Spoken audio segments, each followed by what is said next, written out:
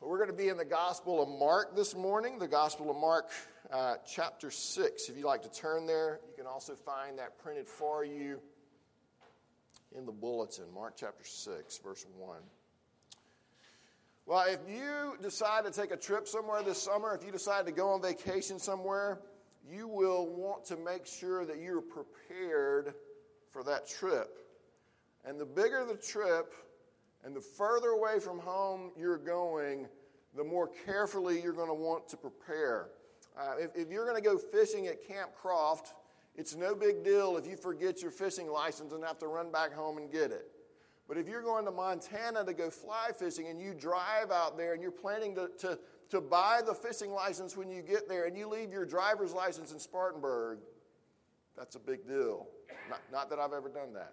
That would be a big deal.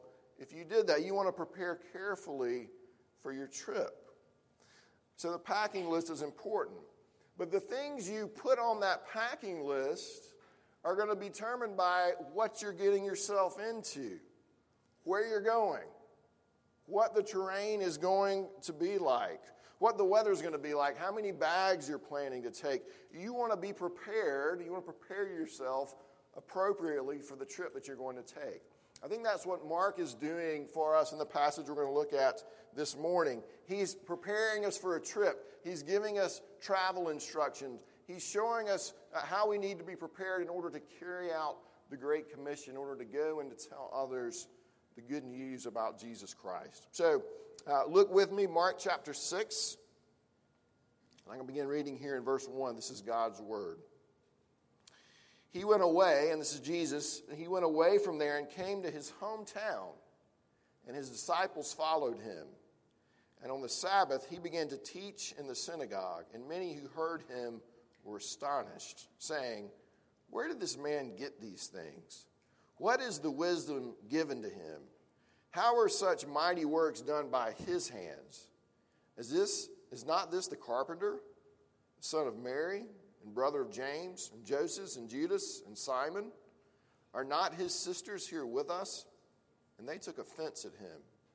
And Jesus said to them, "A prophet is not without honor except in his hometown and among his relatives and in his own household. And he could do no mighty work there except that he laid his hands on a few sick people and healed them. And he marveled because of their unbelief. And he went about among the villages teaching. And he called the 12 and began to send them out 2 by 2 and gave them authority over the unclean spirits. He charged them to take nothing for their journey except a staff, no bread, no bag, no money in their belts, but to wear sandals and not put on 2 tunics. And he said to them, "Whenever you enter a house, stay there until you depart from there. And if any place will not receive you and they will not listen to you, when you leave, shake off the dust that is on your feet as a testimony against them." So they went out and proclaimed that people should repent. And they cast out many demons and anointed with oil many who were sick and healed them. Let's pray together. Father, this is your word, and we give you thanks for it. We pray that you would use it now in our lives, and we ask it in Jesus' name. Amen. Well, if you and I, as God's people, are going to go out and make disciples, if we're going to travel along the road that Jesus is telling us we've got to travel along, there's 4 things from this passage that are needed. We need to travel together along this road. We need to travel light. We need to be prepared for rejection, and we need to trust Jesus. We need to travel together, travel light, be prepared for rejection, and we're going to have to trust Jesus. First of all, we need to travel together. The first 6 verses here recount Jesus going back and ministering in his hometown and the reception or lack of reception that he received there.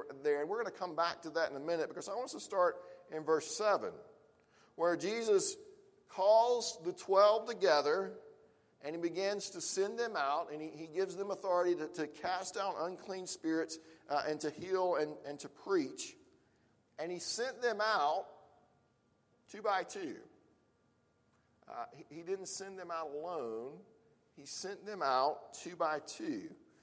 Our family loves the television show Alone. It's on the History Channel, and what they do is they send out, I think it's like 15 people, they send them out in the Canadian wilderness, but they send them out by themselves with a bare minimum of provisions. You get to pick like 10 things, and you are absolutely alone by yourself in the wilderness. And the contest is basically who can stay there the longest without going crazy and giving up and say, okay, I want to come home now.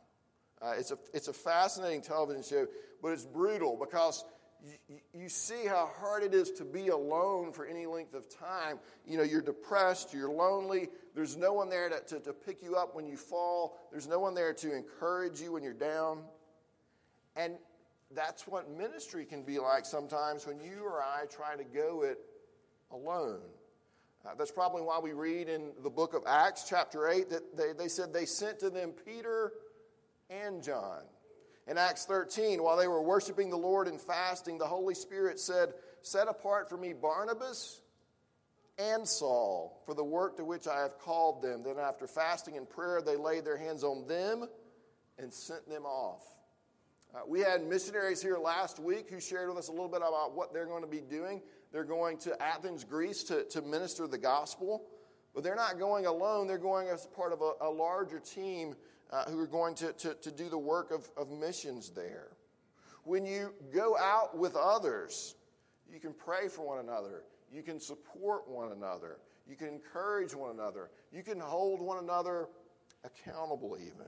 Now, that's all well and good, right? How do we apply that to us as a church body this morning? I think it's important for us to remember that we as a church, are traveling together. We're planning a church together.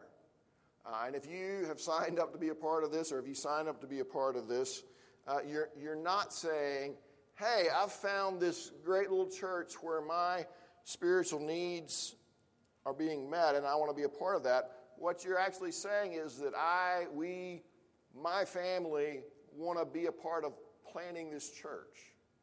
We want to own this. This is not simply Justin and Susan planning a church or Keith and Annie. It's not simply we're paying staff to plant a church, but we together as a body of people are attempting to plant a church in Spartanburg. And we're not just planning a worship service. We are trying to plant a worshiping community. And we're in this together. We've been called to Spartanburg together. We've been called by Jesus to reach Spartanburg, the downtown area, and the schools, and the college campuses, and the neighborhoods around here. We are on mission together to reach Spartanburg. That's one of the reasons I think our ministry teams are so important.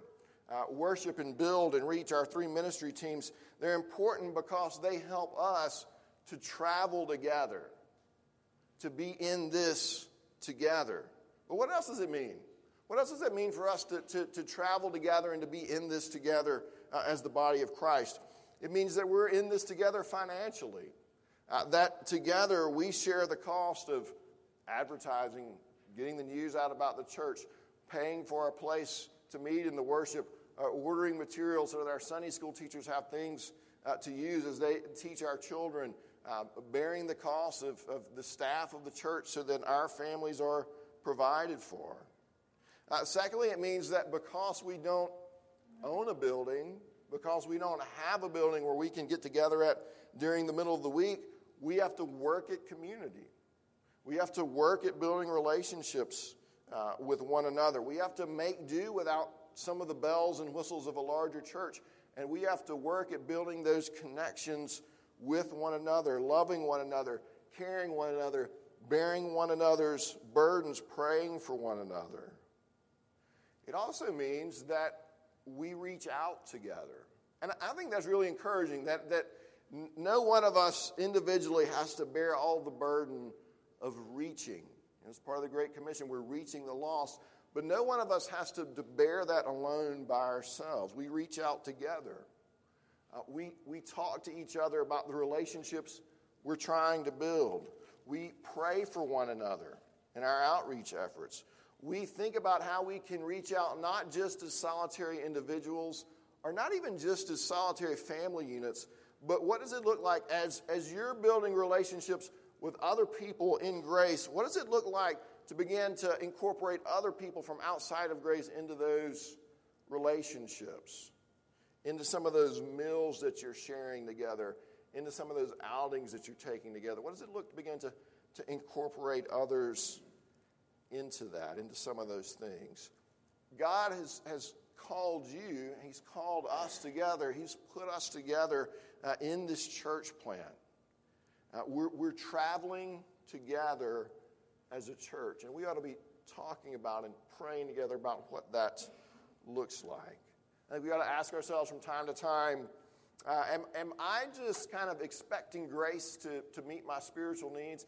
Am I just showing up for my Sunday QT kind of fill up? Or do I see myself as part of a team that God's put together and we're traveling together in order to reach Spartanburg? We've got to travel together. Second thing I think we can take from this is that we need to travel light. We need to travel light. In verses 8 and 9, you can see there are certain things that Jesus wanted them to take with them, and there are certain things that Jesus wanted to be provided for them through the hospitality of the people they were going to reach. And I think that the big lesson we can draw from this, without getting caught up in the minutiae of it, is that Jesus wanted them to travel light. He wanted them to travel light. Now, I don't know about you, but I'm horrible. I'll just confess, I'm horrible at traveling light. If we go to the beach this summer, I'm going to take a pair of tennis shoes for when I work out. I'm going to take a pair of Chacos for when I go kayaking. I'm going to take a pair of Adidas flip-flops for when I go to the pool or to the beach. And then I'm going to take some nice flip-flops or Birkenstocks for when I go out. Those are my dress shoes. Or if we go to church or something. And I've got a big LL Bean duffel bag, and if I'm gone for 2 days or if I'm gone for 7 days, it's about the same in that thing. I'm filling that thing up every time. I have an in-law, on the other hand, who's got some military background, and I think he shows up with a Publix bag and a toothbrush and a bunch of reversible clothes or something, because he can make that last anywhere from 2 days to 2 weeks. All right? He knows how to travel light. As a culture, in terms of our earthly possessions, I would say most all of us are probably horrible at traveling light. All right? If you come to my house and look at the stuff in my basement. All right? Look at our attics. Look at the self-storage units that we buy because we've got all this stuff that we've got to put somewhere. There's a cost associated with carrying all that stuff around. If you travel somewhere this summer, you know that there's a cost associated. If you try to take too many bags on the airplane, they're going to start charging you for that. There's a cost associated with it. When we travel through life, there's a cost associated with trying to travel with all of this stuff that we have. When I'm worried with taking care of my stuff, like the more stuff I have, the more stuff I have to take care of, the less time I actually have to devote to mission, to devote to reaching out to others, because I'm busy taking care of my stuff. When I stuff my schedule, even though that you would think that would create more opportunities for outreach, what it tends to do is just make me feel so busy and harried that I don't really connect well with any of the people. I'm just kind of going from thing to thing to thing. And there's a cost associated with stuffing my schedule. When I'm worried with paying for all of this stuff, there's a cost associated with that because I don't have the resources to share with others who are in need. We make choices in the things that we buy. And then we have missionaries come last week, and they talk about going to a place, what was it? It was like less than 2% of the people are evangelical Christians, and we think, man, that would be so awesome to be able to support them. But then we start thinking about it, and I've got this bill, and I've got this bill, and I've got this bill. I'm not traveling light, and so I'm not free to give. Now, I want to sidetrack a little bit here. It's sort of a sidetrack here, but we hear these kind of injunctions all the time. It's not unusual for me to say something like what I just said, and we hear Jesus say, certainly, don't store up treasures on earth, but store up treasures in heaven. And we think, man, I need to do a better job at doing that. I need to do a better job at doing that. I need to change. I really want to work on that. And then nothing really changes, right? The next time you hear it, you're like, oh, man, I really need to work on that. And it's like we make a New Year's resolution every week when we go home from church. And it lasts about as long as the New Year's revolution. We get fired up, and then it kind of fizzles out. I've been reading a book this week called You Are What You Love. You Are What You Love. And it's by a man named James Smith. And in it, one of the illustrations he uses is he talks about his wife constantly nagging him, trying to get him to eat more ethically and cleanly, and eating more healthy, and eating locally, and eating in ways that contribute to human flourishing. And I'm not agreeing or disagreeing with his wife. I think in some way, I'm afraid that arguing about food may replace in the church arguing about how we educate our children.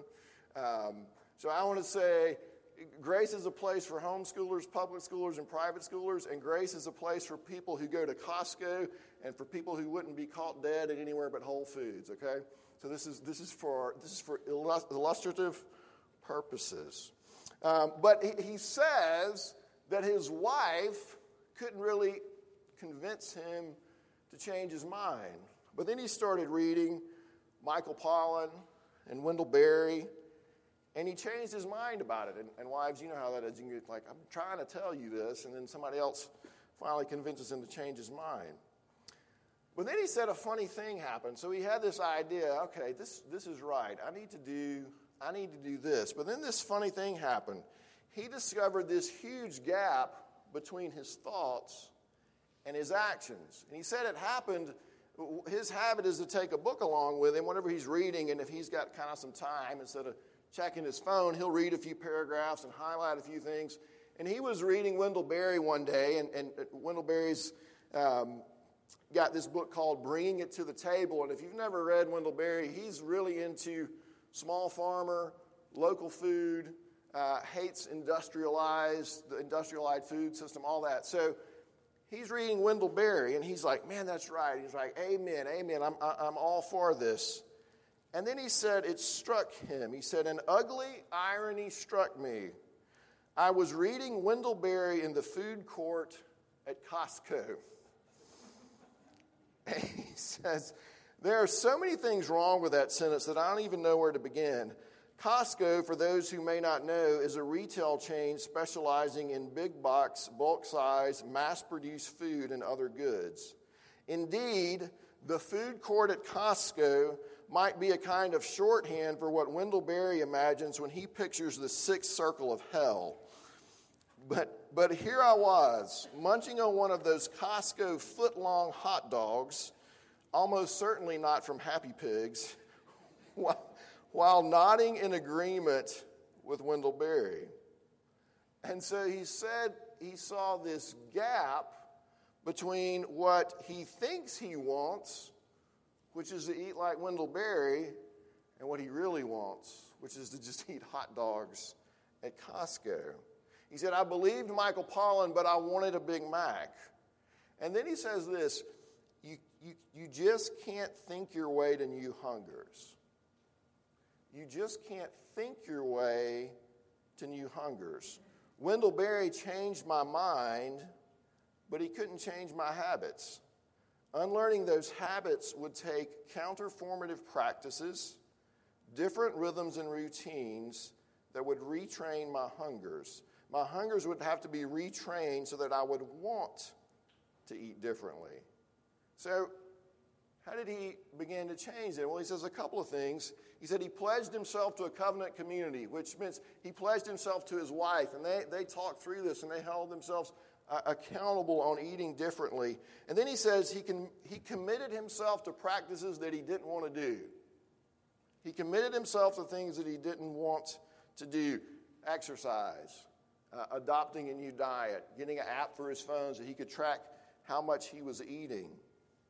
And the result of this, he says, over time was he developed new hungers. He actually found himself taking tennis shoes with him on his trip so that he could run and so that he could exercise. and craving Greek yogurt instead of the hot dog at Costco, as hard as that is to believe. But he says his hungers were reshaped over time through these habits and these rituals. Your head, I may have convinced you this morning intellectually, in your head, that you should travel together, that you should travel light, that you don't need to store up as many possessions on earth.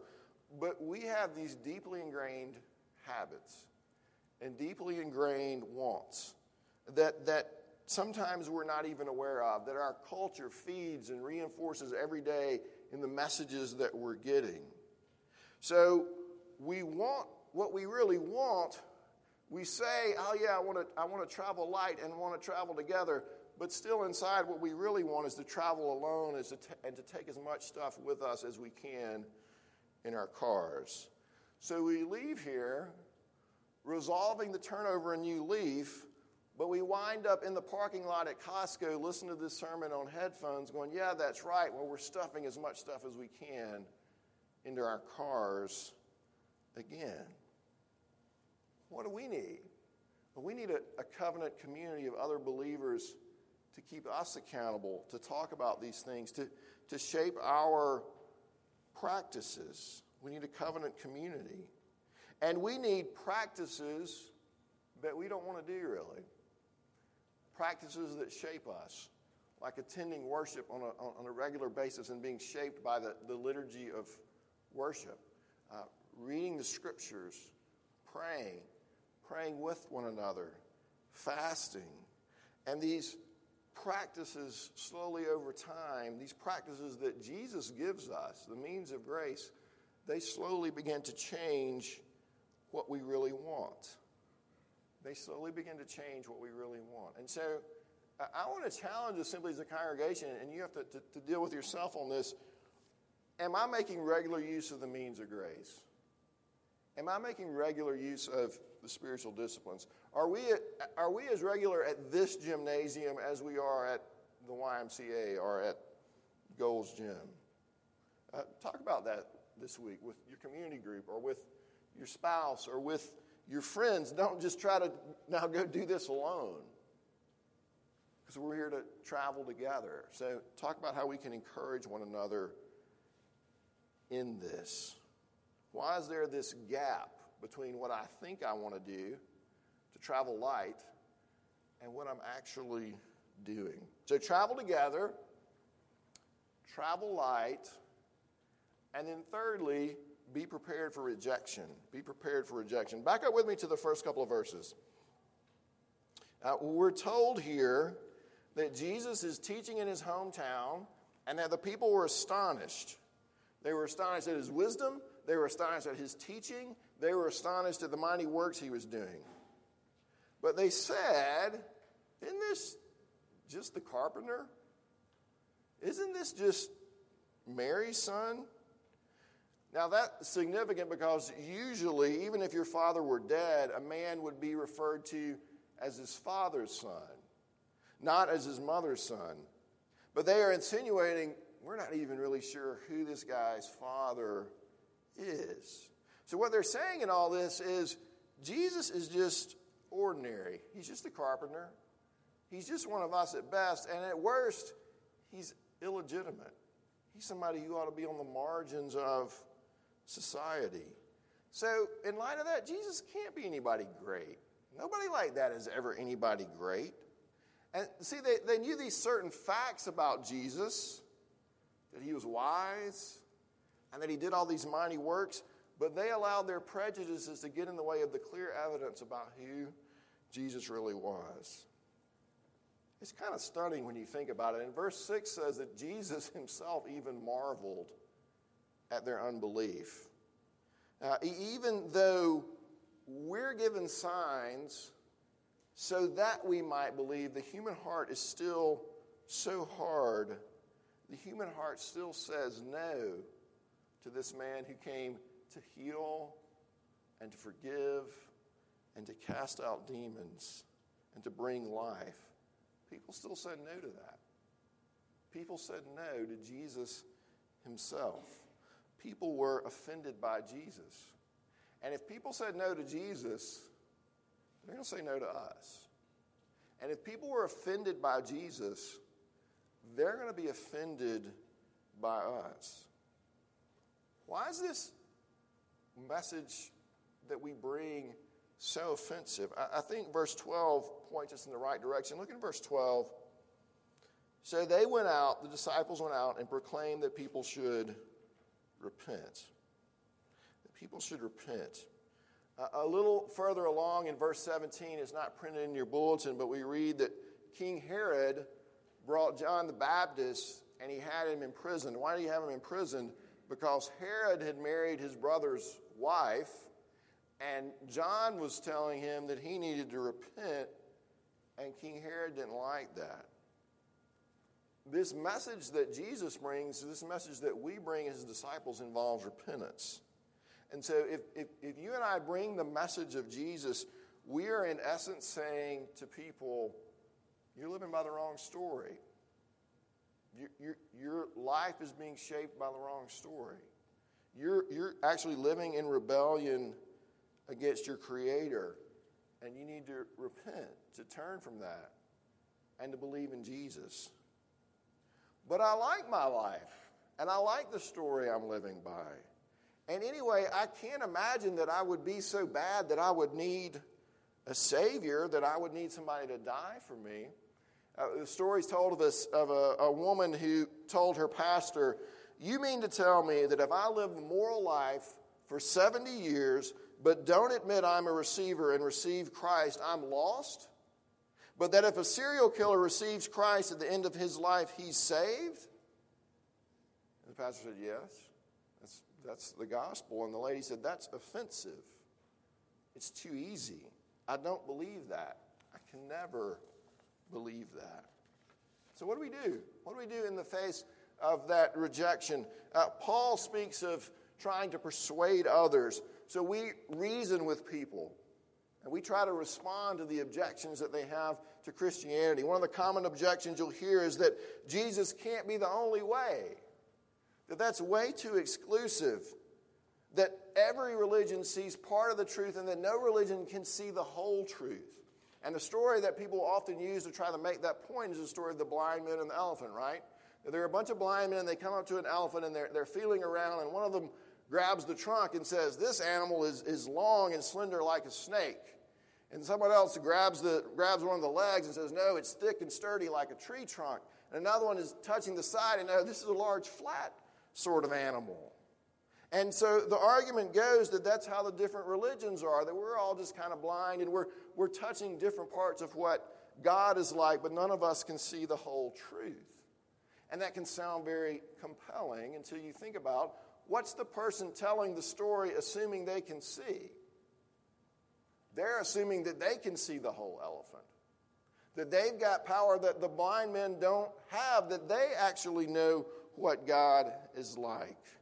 They're claiming to have knowledge of God, an exclusive knowledge of God, that they say you as a Christian can't possibly have. And so that's just one example, but that's one of the ways we try to reason when there are these objections. But then there's verse 10.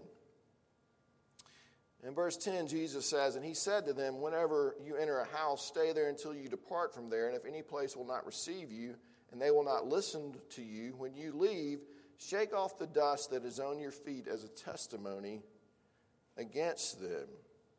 See, there comes a time when people kind of say to us as we're trying to bring the message of the gospel, where they just kind of say, "Talk to the hand. I don't want to hear it anymore." And so there comes a point when we ourselves have to shake the dirt off of our feet, so to speak. Not literally, I don't think, but as a way of saying, we have to say, "Look, I've told you. I've pleaded with you. I've warned you. I'm not responsible for you. And it's time for me to move on to somebody who's actually going to listen."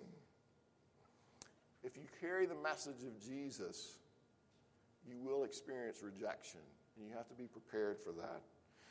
Rejection is no fun. There's a web page called Rejected by This American Life. This American Life is a podcast that I listen to, and it's a lot of great stories. And somebody applied to be an intern with them, and they were rejected. Ira Glass rejected them. And they were so just hurt and saddened by this that they created a whole webpage called Rejected by This American Life, where they try to collect all the stories of people whose stories weren't good enough to get on This American Life. Rejection's hard to deal with. It's hard when you're sitting at the lunch table by yourself because you've been rejected. So how do you handle that? I have to know that this Jesus who sent me loves me. And I have to know, remember, he sent us out 2 by 2. He sent us out together.